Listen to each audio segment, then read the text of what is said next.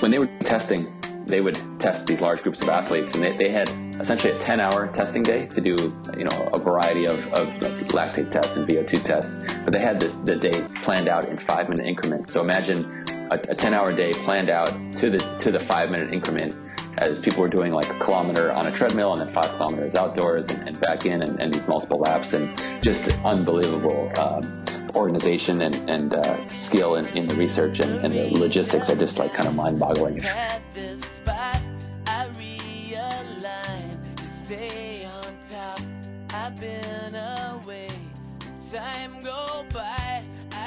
Hello and welcome to the One More Mile podcast. It is Tuesday, June 25th, 2019, and we are here to actually do our little wrap-up of the American College of Sports Medicine's 2019 annual meeting. Now, if you follow me on Twitter, I was actually tweeting during the meeting. I had some photos up there, had some back and forth discussion with some folks about what was being presented, and I had originally planned to get some audio clips from some of the presenters and folks there, and that did not work out. And then I said, well, let's do a series of TIVcasts.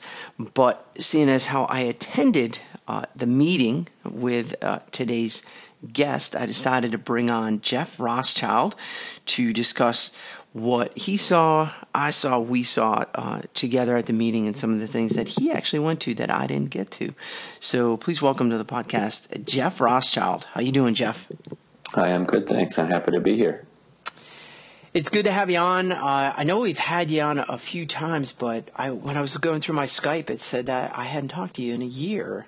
And it seems like it wasn't that long ago. But I did actually just see you, though, and that's actually what we're going to be talking about today. We just both got back, and by just, I mean a few weeks ago, from the American College of Sports Medicine's annual meeting in sunny, blazingly hot Orlando, Florida. And we ended up going to a lot of the same sessions. And so what I wanted to do is recap kind of the highlights of what you saw, what I saw, certainly what we saw, and kind of talk about where this year's meeting went and what we learned.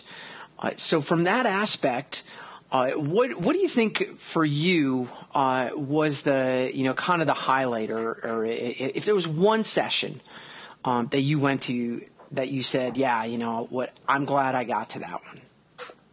Yeah, for me, I mean, just big picture, I think going to those kind of conferences, it's a great chance to, hang out and chat with people like yourself, who we've certainly communicated a lot, but never in person, or some people, researchers whose work you've followed and may or may not have been in touch with. It's just an amazing opportunity to just get to, kind of chat and ask questions and things like that. So that's kind of the biggest thing I tend to get from conferences. But as far as the specific sessions, I think listening to George Brooks give 2 talks was excellent. And so for those that aren't aware, he's, and way better than me even, he's like the lactate guy. He's dedicated his career to studying lactate and what it's doing. And at the beginning of his career, it was thought of as a waste product and something that essentially inhibits performance and is not, something we don't want around, to something that is really a fuel source. And one of the most interesting things I learned was that we burn, I think, 2 times as much lactate as even glucose during exercise. I thought that was pretty fascinating. So seeing him give a couple of talks, I thought was really enjoyable. Yeah, and that's one of the things that I think that is still not well understood by just the general public, or if we're talking about athletes. Again, I'm sure you, like I, still run into people who talk about lactic acid and the burning and all of those old tropes. But George Brooks' research has really spanned decades on really trying to not only debunk that part, but really get at the heart of what a threshold is. I recall back in graduate school where we covered 2 papers, and it was this point counterpoint. And I forget the other the other debater. And these are just two different papers that were published. But Brooks wrote one about, anaerobic threshold and why it's really not a correct term to use. And then somebody else, talked about why it is. But I remember talking about those papers and discussing that and going through that. And that was written in 1985. And so when I was in graduate school, we were already, probably 2008, 2009, talking about these papers that were published 30 years ago. And I think that when we look at what we understand of lactate now, how important it is, how important a signaler it is to actual training adaptations that we don't think of. It's always been known as a waste product, and I think it's hard to get away from that. But the way that I like to convey to students is that lactate's absolutely essential. I mean, it allows us to do a lot of things. It is still a bit of a credit card, so if we want to go really hard, really high intensity, we can still produce a lot of ATP. But we're going to produce more lactate. But yeah, you're definitely right. I mean, the amount of lactate that we really produce is I think mind-boggling. It's just that when we're talking about lactate buildup, it's really about a removal and trying to get it out of the muscle, try to get it to the rest of the body where it can be utilized is pretty fascinating. Yeah, and I think the reason it's such, I guess, an elusive concept. I mean, we eat carb, fat, and protein. Lactate isn't something we eat. I mean, I know you can take it as a supplement, but because of that, I think all of the focus, understandably, is on energy production has been from carb, fat, and protein, whereas lactate is generated internally, but it still serves as a major energy source as far as what we're actually burning to make energy. The other thing I found extremely interesting, and again, this is probably certainly not new knowledge, but that the legs, the muscles, are likely net consumers of lactate during exercise. So we'd probably one would think, say during cycling, and you're cycling really hard, and even if you appreciate that lactate is used as a fuel source, we know that there's still a buildup of it, and that we can't. The disappearance is lower than the rate of appearance, but the legs, let's say during cycling, are likely a net consumer. So it's not that the additional lactate is probably coming from the legs; it's coming from other places in our body.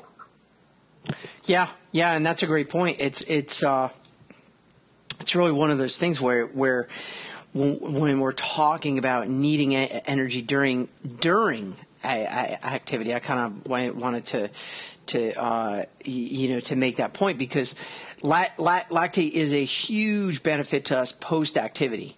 All right, so when we're trying to actually replenish glucose and glycogen, we're converting that back over, but it's actually being funneled into the muscle and being able to be used. And I think that I think it's widely accepted. I think the evidence, kind of the step A, step B, step C, lactate into the mitochondria, I think has been a little bit more elusive. I know Brooks has had a good bit of data, and it's always been difficult. It's difficult to actually see that lactate being pumped in, but I think that most of the general community, the consensus is that it's definitely occurring, and from an athletic standpoint, it's definitely going to be an important feature, particularly to endurance exercise.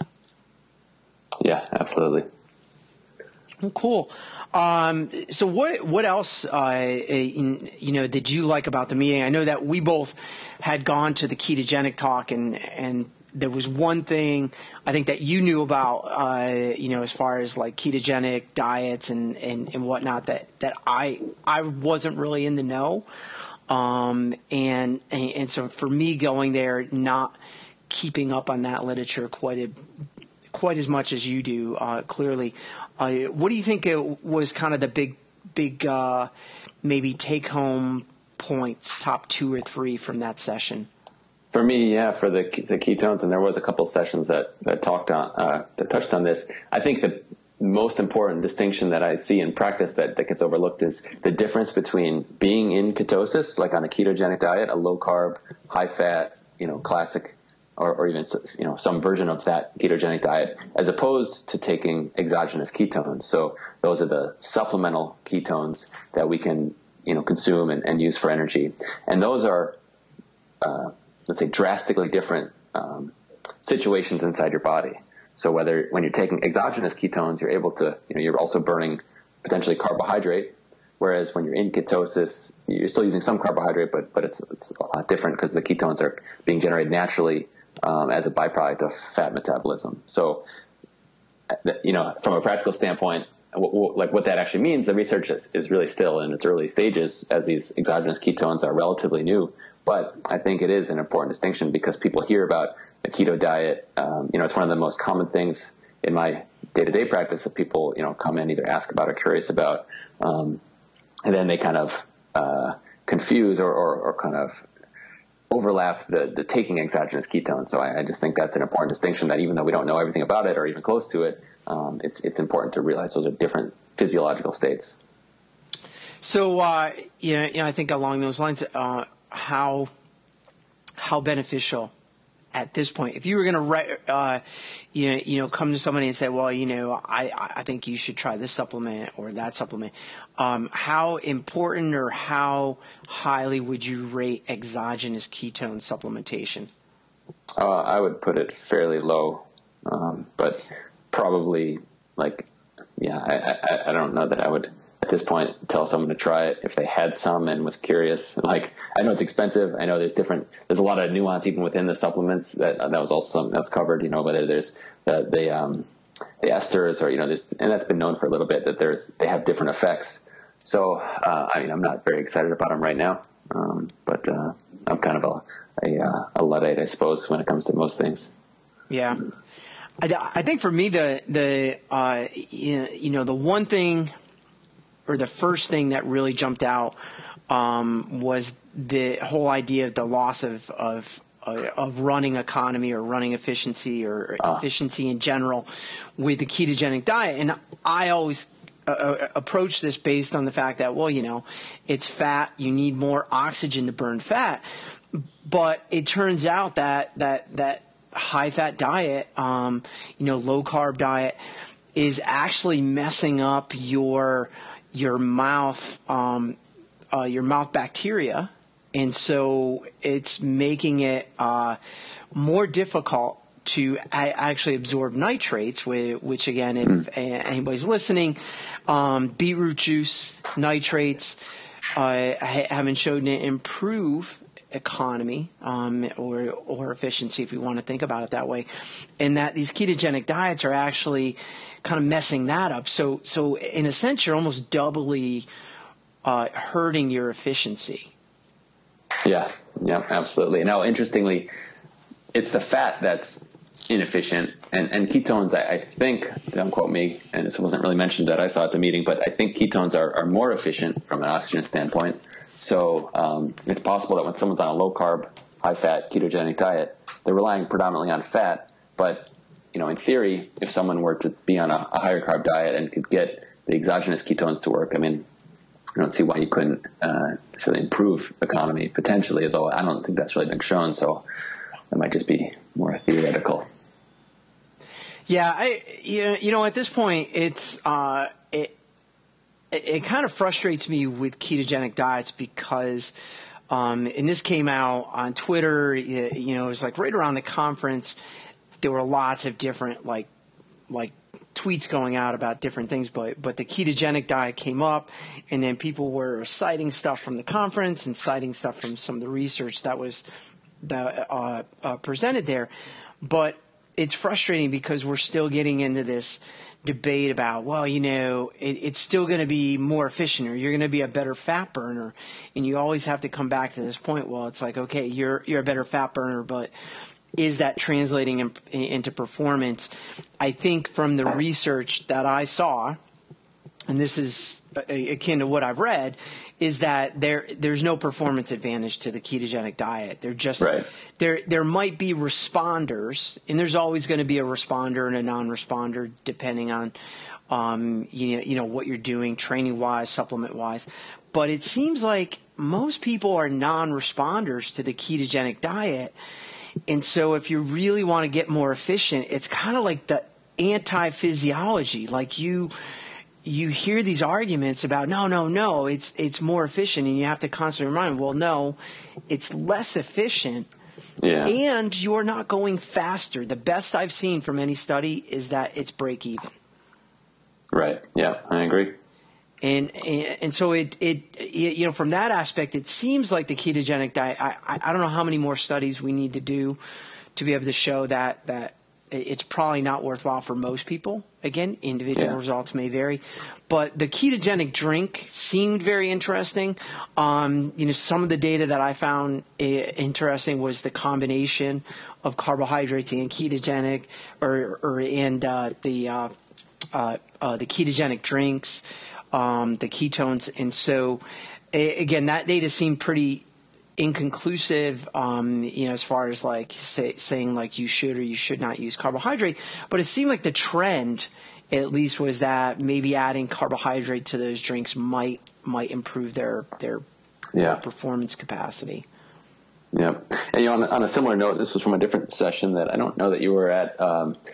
You know, we think about, I think fat oxidation is still important. I think sometimes it gets made too much of, perhaps, but taking in carbohydrate, like in a sports drink, you know, we kind of traditionally might think that would blunt our fat oxidation. But there was I think it might have been from a poster or something else, where it was during low glycogen aerobic exercise. So when you're doing endurance exercise and your glycogen has already been depleted, the exogenous carbohydrate didn't blunt fat oxidation. Which I think is and it might have implications for when you're starting with a depleted glycogen tank. So maybe if you're a triathlete doing two workouts in a day, and you're already fairly depleted going to the second one, it's possible, you know, that you don't have to like withhold carbohydrates from that to get some of these effects on fat oxidation. Whereas, you know, you might be okay to have a sports drink and things like that. Yeah, and I think that you know, that's come through in some of our conversations when I talked about the sleep low approach and my trying to do no carbohydrates after a very hard training session, and it seemed to disrupt my sleep to such an extent that I couldn't effectively train the next day. And I found that just adding a little bit of carbohydrate certainly improves my sleep quality. You know, whether I've totally obliterated any sleep low, I don't know, but I find it hard to believe. I think it's more about a fueling signal. And so, you know, if I eat a huge bowl of pasta, you know, my body, my brain, whatever is going to say, oh yeah, man, you're fully loaded for the next day. If I eat a couple pieces of bread, I don't know if that's really going to mess things up. No way, because, you know, there's other studies that, again, some of it might have been touched on at ECSM, like to fully replete, like after a soccer match on a Friday night, to fully replete the next day. I mean, you have to have a crazy amount of carbohydrates to actually really replete your glycogen. So that's right. Having a couple slices of bread, I mean, that's probably just going to put you into more of an optimal window. So I think it's okay. You know, the other thing, not directly related to the ketogenic diet, but the other thing that I found really fascinating is the whole idea of using mouthwash and really hurting your ability to absorb nitrates. So much so, and I saw enough data on it that I was like, I'm going to stop using mouthwash. Oh, yeah. I'm sorry you've been using it this long. You know, that's critical. You know, from a health standpoint. Yeah, I never knew that. So I've got all this Listerine I got to figure out what to do with. But I think I'm going to turn it into a post-race wash. You know, so it's got a little disinfectant in there. It smells minty fresh. So it'll be handy at races. But yeah, I was like, wow. And so what really got me thinking about it is just and this was in a number of sessions. They did a really nice job at kind of bringing everything home to like health related issues. And the chronic mouthwash users had a higher preponderance of high blood pressure.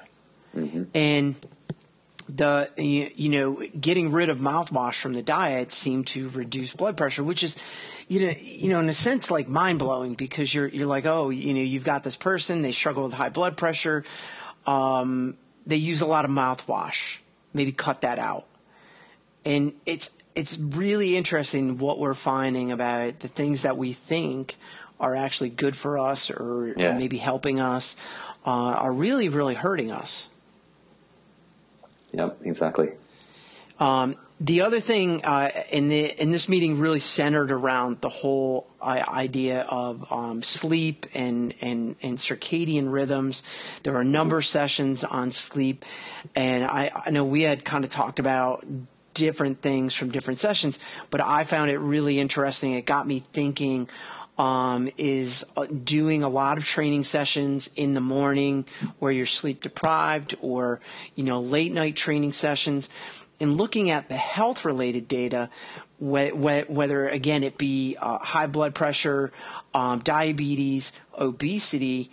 And I really started thinking about all of these runners and particularly triathletes that you see that take up the sport to lose weight or maybe get healthier, and a lot of the habits that they build in the training process are probably at best kind of breaking even on all the health benefits that they get from the training. I agree completely. Yep. One of the slides that got thrown around, or not thrown around, but used by a number of people, is looking at diabetes risk associated with sleep and circadian disruption. So we think of being overweight is definitely that's the highest risk for diabetes, and a family history of diabetes is also one of the fairly high risk, and physical inactivity, but higher than physical inactivity, sleep duration, less than 5 hours or less, or 8 hours or longer, shift work, difficulty maintaining sleep, sleep quality issues, like all those things are actually greater risks for diabetes than even physical inactivity. So basically, what that means is if someone is, getting 5 hours of sleep a night in order to get all their training in, and then having difficulty sleeping because most people are, pushing overtraining, or they have some they're under covering or whatever, and they're not sleeping right, they actually have a higher risk of diabetes than if they had just not done not done triathlon and just get good sleep. So. And it's hard for people to kind of wrap their heads around, but that's what the data is showing. Yeah, and it's interesting because a lot of these diseases feed off of each other. So for a long time we were talking about and concerned about metabolic syndrome, and so when you get that clustering of diabetes or disordered blood sugar, high blood pressure, cholesterol. And you have this idea of obesity kind of at the center of it, but obesity also plays into sleep disruption, and so it's not necessarily a chicken or the egg, but I think the exacerbation of it, certainly can be, because it's like, okay, well, you don't get enough sleep, your weight might be harder to control, your weight's harder to control, you gain more weight, you sleep worse. Your diabetes risk goes up, your obesity gets worse, your high blood pressure gets worse. Yeah. And it's trying to come back around and say, okay, well, what can we do? And somewhat related to that, and I never realized this, is that when you're waking up in the morning and in the first couple hours, you're so disoriented. That your level of impairment is high. And so even if you're talking about an athlete who's trying to train, they're trying to, use caffeine, in your practice, what would you recommend that somebody do? Because I know that I face this and I have to remind myself, how to structure my training. But what would you suggest to somebody who's like, well, yeah, but I got to get all my training in. So what am I supposed to do? Meaning, so the people that wake up super early to train? Yeah. Yeah. I think it's actually a bigger problem in college sports, where you have 6 a.m. sessions a lot of times, and potentially with high school too, more so with swimmers. because their clocks are naturally a little bit more delayed than adults. So the older we get, the earlier our clocks kind of shift over time. So if you have a 40 or 50-year-old triathlete waking up at 5 in the morning, it's a whole lot better than a 20-year-old. So that's one thing. So, but beyond that, I think if some people I see that wake up early like that are really great about getting to sleep at like 9 o'clock, but many aren't. And I think, being more mindful of your light exposure at night. And so, essentially we have this 24-hour body clock, and light in the morning, like light exposure to bright light and blue light in particular, that moves our clock forward, and exposure to light in the evening moves our clock later. And midday light doesn't really change as far as the time of our clock. And so knowing that, okay, you're getting up at, let's say 5, you gotta be really mindful of your light exposure at night, because if you're watching TV until 9 or 10 o'clock at night, your body still thinks it's daytime, and then your nighttime hormones will come up because the blue light finally goes down.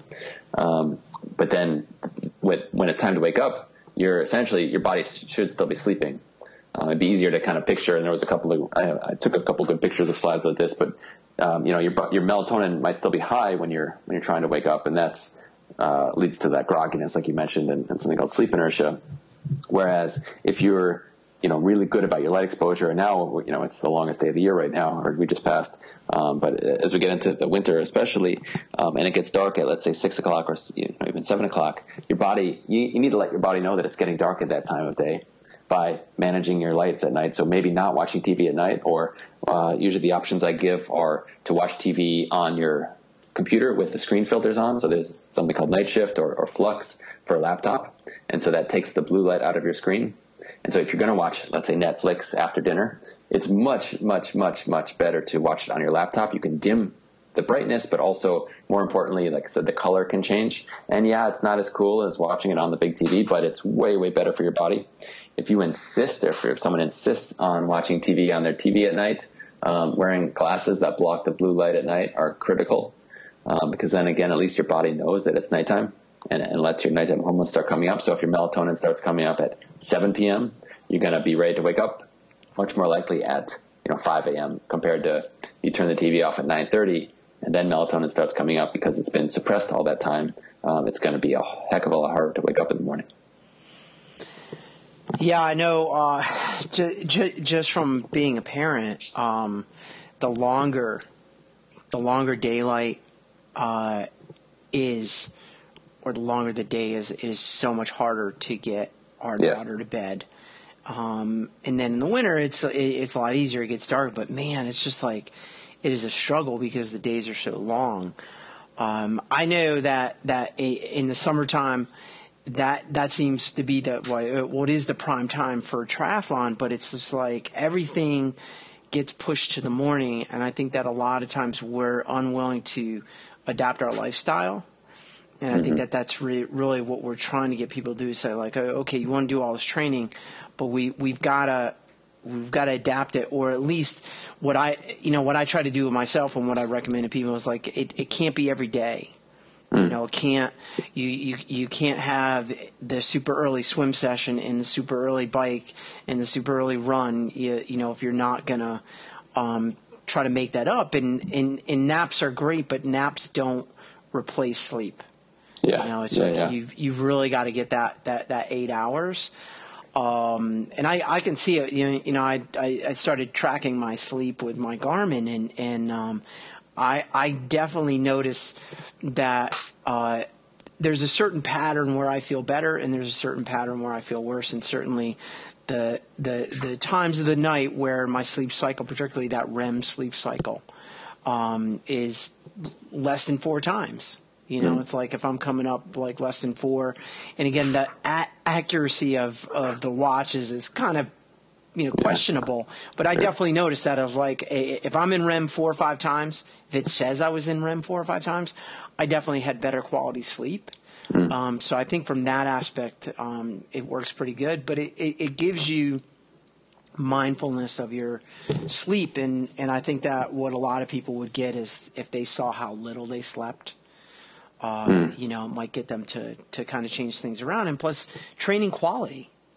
I mean, if you're tired all the time and your training is at 80%, over time you're only going to achieve maybe 80% of your potential.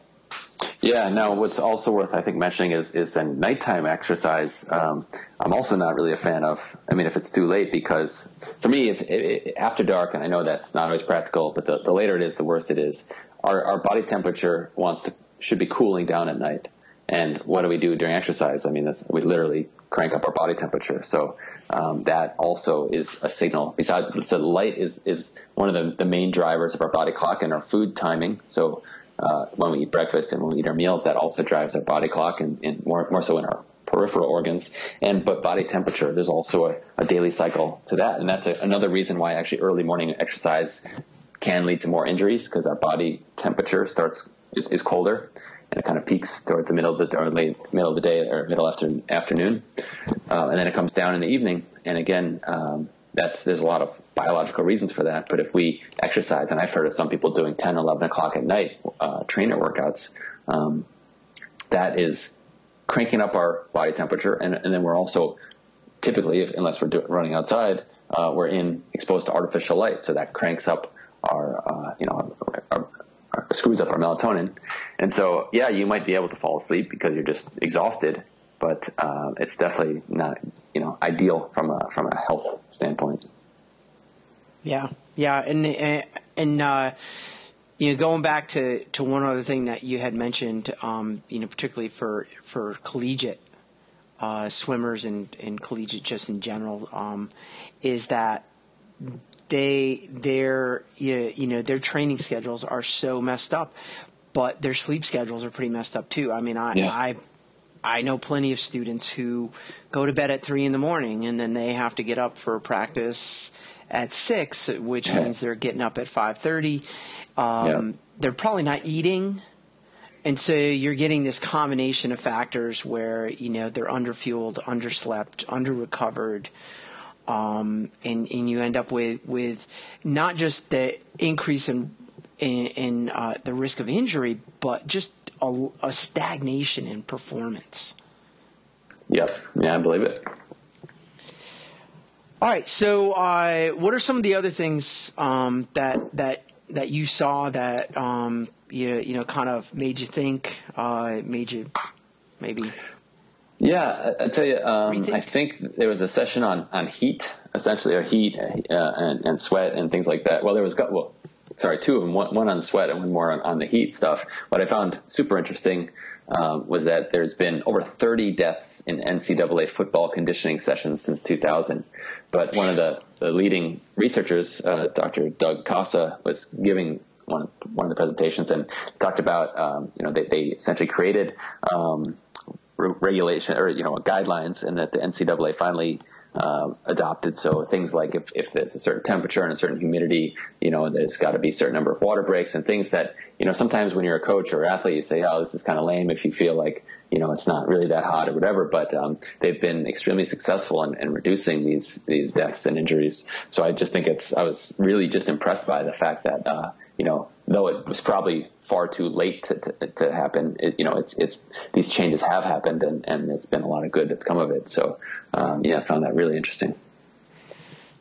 Yeah, I recall the session on thirst, and I know that we had talked a little bit about this, but I went into the session on thirst and kind of what we learned, with the hopes of kind of being able to learn something more, and I came away disappointed because I don't know if it really told me anything more.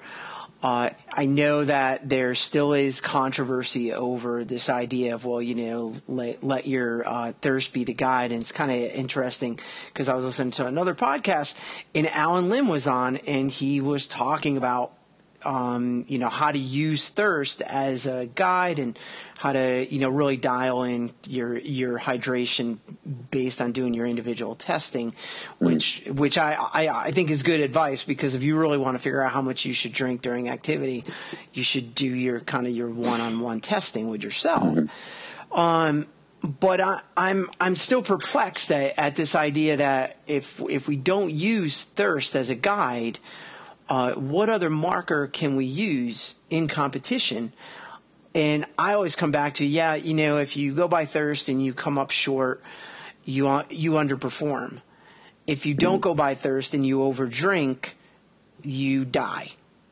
I mean, that's kind of where we're at. I mean, that really is. And not everybody dies if you overdrink. But if you look at the statistics, the number of people that have died during competition due to dehydration, you can't find it.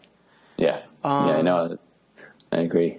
And it's one of those things. It's like, okay, you don't like thirst, but what do we do? And so I think that the session I did come away, it did make me think about ways that we can monitor hydration.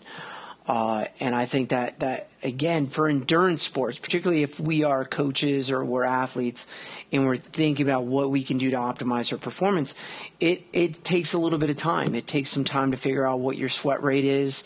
I know they presented some new ideas on how to calculate sweat rate, very precisely and accounting for things. But what do you generally recommend to your clients that are coming in and Yeah. I think my kind of current feeling and what I practice is if it's short, relatively shorter duration exercise, so let's say under a couple hours, and or cool to moderate temperatures, I do think thirst is pretty fine. When we're talking about 70.3 and certainly Ironman distance, we certainly don't want to maintain body weight, but we want to lose a little bit, but not too much. So what that then looks like is I'll give someone essentially a blank spreadsheet with the kind of the calculations already filled in. So all they have to do is put in their starting body weight, their ending body weight, how much fluid they drank in ounces, and how long their session was. And so we'll get a sense over multiple sessions. All they have to do is weigh themselves before and after, and we'll start to see, 1%, 3%, 2%, whatever it is. And we kind of can zero in on the fact that, okay, we want you to be a little bit under. Too far under is bad, meaning under your starting weight. But not necessarily, you don't feel like you need to come back at your starting weight.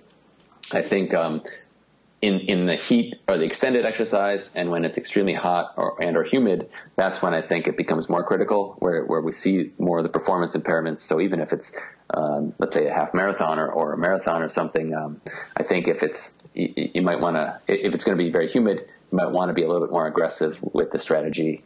I did one thing I kind of found interesting, though I haven't been able to use it very much, is there is a formula to estimate your liters per hour of sweat in moderate temperatures. And so for those that are curious, if you take your kilograms of body mass and you multiply by the kilometers per hour that you're running, so let's just say your average speed in kilometers per hour, and then divide it by 732, that works out to a good estimation of your liters per hour sweat rate.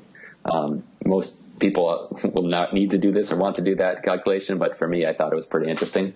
And then again, you kind of balance that with, okay, what are we coming back with? I think runners, obviously it's more of a pain to carry water, and it's not as nice to be running around with a bunch of water, swishing around your stomach.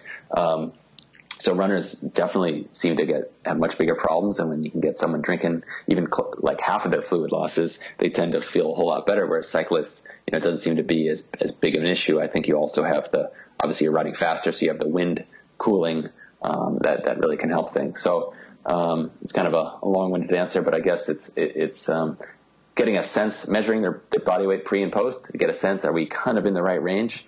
And if we're basically in the right range, then, kind of whatever the person's doing is working. And if they're coming up out of range, meaning gaining weight or losing too much weight, then kind of be a little bit more prescriptive. Yeah. And here's one thing that I've learned from my own kind of practice of trying to dial this in, is that it's really helpful for you to weigh yourself pre and post run under different intensities in different running conditions. And so it can be common to maybe do it on a treadmill or to do it only at certain times a year. But I've kept a record, at least in the past, where it's I got the temperature and I got the conditions, my weight loss, and I can see a pretty profound difference. And I think I mentioned this to you before. I see my highest sweat rates running when I actually come off the bike. So that brick run, I have easily hit sweat rates over 2 liters per hour. And it's very hard for me. I get close to that. It's a very hot day and a hard run, but it's hard to get there. And I guess from my perspective, I would surmise that my body temperature is already elevated. I'm able to go into that run at least pretty fast, and it's usually a hard time. That's it. I think the other thing, that worth mentioning is if you go out essentially cold and run for 45 minutes or an hour, that first some amount of time, depending on the running speed and the outdoor temperature, is going to be your body ramping up from its resting temperature to kind of this like elevated critical temperature. Yeah.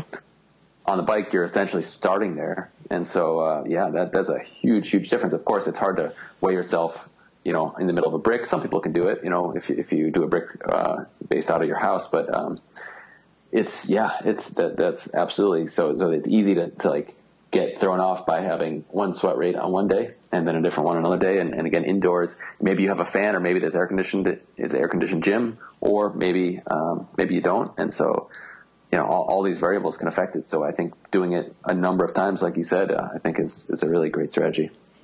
Yeah. And so what I do, because you mentioned doing this out of your home, is on those days I have everything planned out, and I have, I have the scale available. Now it's a little bit more difficult because you've got to remember that if you've been out on a bike ride, your clothes are going to be sweaty.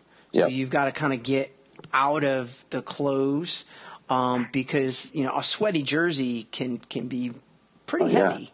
Yeah. And you're probably still sweating a lot of it. If you do a fairly quick transition, once you stop riding, you probably, it keeps going. So there's that too. Yeah. Yeah. So what I typically do is, I go out, I'll weigh myself before the bike. I account for fluid losses. I try to avoid any bathroom breaks. But I come back and I'll weigh myself. If I have to go to the bathroom, then I go to the bathroom. And then I can weigh myself again pre-run. But it's all got to be planned out, because you've really got to get out the door probably within about 5 minutes. You don't want your body temperature to come down too much. You really want to get a sense of what it's going to be like. And also, I think it goes with the training idea of the brick. When it's a hot day and you're doing a triathlon, you're going to feel awful on the run, especially starting out. Yeah. And you need to know how to prepare for that.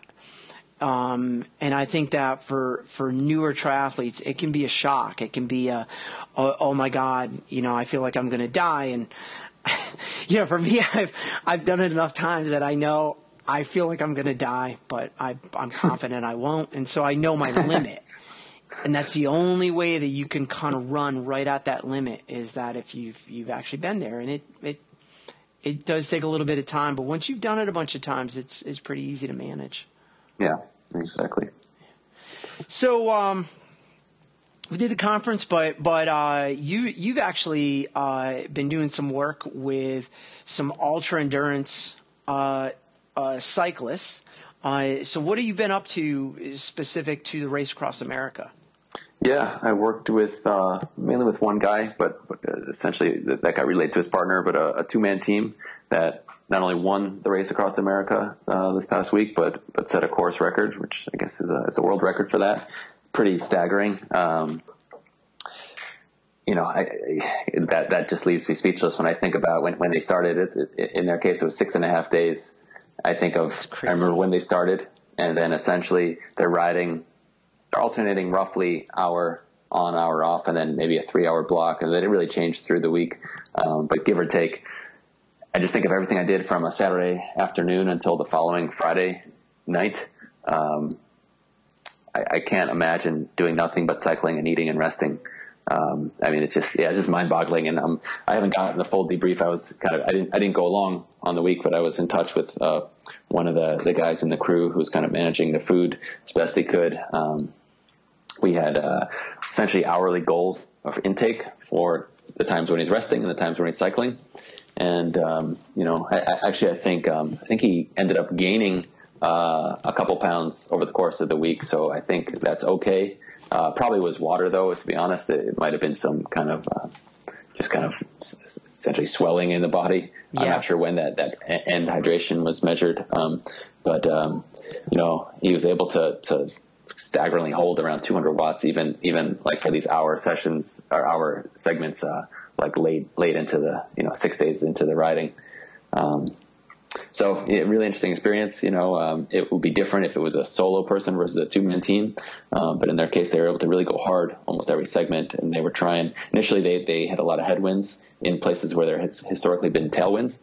And so they were about an hour behind the record on the first day. So they had to really eat away, creep up to that. And they ended up beating it by like 6/100ths of a mile per hour. That's how that goes, I guess. It gets the average time versus the average duration. So it's average speed is what constitutes as the course record. And they edged it out by 0.06/100ths of a mile per hour on average. So really every second counted.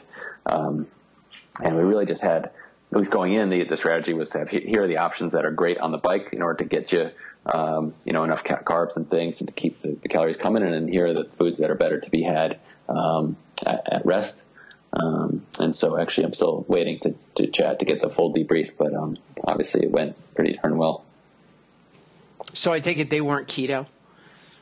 No, probably consuming around 1,500 grams of carbs per day, ballpark. Wow. At least, if not a little bit more. Yeah. That's amazing. Those guys are so unique. And I remember us talking beforehand and, kind of looking at some of the test data. And so we talk about, critical power or lactate threshold or any of those types of concepts. And these guys, it's like, going from, say, their power output at 1 hour to going out to 5 hours, there's not a huge drop off. Right. Exactly. Yeah. His lactate threshold is very high as a percentage where, someone who's completely untrained, their lactate threshold is extremely low relative to their max. But when you look at these ultra athletes, and even elite marathoners for that matter, they're able to hold a very high percentage of their max, which is really the idea for endurance training. Yeah. Wow. Oh, so, you're still in Los Angeles, right? Yes. But you've got some big changes coming up. Yeah. I'm going to be doing a PhD in sports science in New Zealand coming up. So the exact timing to be determined, but I'm sure we'll talk more about as that research unfolds. But looking, generally at pre-exercise nutrition, and so a lot of the things we've talked about on previous interviews, I'll be studying some of the unanswered questions. And speaking of kind of research, actually, there's two other, I guess, things that I found really noteworthy about the ACSM conference. I think is worth mentioning. One is there was a great, I don't know if you were at this, but there was a pioneering sports science researcher named John Halazzi. And just for those that don't know, I mean, just like the absolute godfather of sport in exercise research. And so 40 plus years of research and just countless excellent graduate students coming through his lab. And so they did I forget how many, but a bunch of them did essentially a career retrospective over the course of an hour and just shared his kind of key research and the things they were involved with and stories about him. And just really what an amazing guy and just an amazing body of work and influence on the field and all of his students. Just worth mentioning. One of his I guess sayings or favorite quotes was a Latin phrase that essentially translates to step by step ferociously. So taking things incrementally in step by step, let's say in this case, a research of really moving things forward one step at a time, but doing it with a ferocious approach and attitude, and just to really get a ton of stuff done. So really inspiring and enjoyable. The other thing that I thought was amazing as far as the research goes, there's some people might have heard of some studies called Supernova. So we've mentioned some of these where they're looking at race walkers on either the ketogenic diet or the high carb diet or variations. When they were testing, they would test these large groups of athletes, and they had essentially a 10-hour testing day to do a variety of like lactate tests and VO2 tests. But they had the day planned out in 5-minute increments. So imagine a 10-hour day planned out to the 5-minute increment, as people were doing like a kilometer on a treadmill and then 5 kilometers outdoors and back in and these multiple laps, and just unbelievable organization and skill in the research, and the logistics are just like kind of mind boggling. I can't even, I'd love to see what that calendar looks like when you have a 10-hour day planned out in 5-hour increments, or 5-minute increments. So kind of just an impressive feat by Louise Burke and her lab. Yeah, it's that type of research is really hard to do well, because their study numbers are very robust. One of the criticisms that I often field is, that study's only got 10 people, or that study's, that only had 15 people. And you have to remind people, it's like, when we're talking human subjects, if we're not talking drug trials here where you've got millions and millions of dollars, when you're talking human subjects, it is very important that we put into context the results. And so when you get a one-off study, really for anything, it's interesting. If it happens twice, okay. It's when you get into the 3, 4, 5, 6 times that it really starts to be conclusive. Well, when you're doing big studies like these where you've got many subjects, you can answer those questions a little bit sooner and more definitively. And they're hard to do, though. You have to have good graduate students, good planning, good funding. There's got to be a willingness there for the subjects to show up and do it. I really applaud them, because it is hard enough for me to get a subject to do something for 3 or 4 weeks. Hell, even the sprint training study or the sprint study, the supplement study I did this past winter, it was hard enough to get those guys to commit to 3 sprint sessions without totally screwing up the sprint sessions by going out and doing, training. Got it. Yeah. And so it's hard. It's hard to coordinate that. So I really applaud them, because I've done not necessarily research on that scale, but if you work with sports teams and you've got to get a lot of testing done in a day, things got to go well. People have to show up on time. Exactly. So yeah, I mean that was that's definitely really, really impressive, and it's something. When those studies are successful, it's great that they put that out there, because a lot of us need to say, okay, well, I can't do something that big, but I really need to see how they did that, so that I can plan out this study a little bit better. I agree. And then on your point, on John Halazzi, I was not able to make that session because that was the Friday session, and I was disappointed. But I can say that being an undergrad and then coming up through graduate school, his name, I mean, it was on so many papers, ignoring just the graduate students that worked in his lab and came through his lab.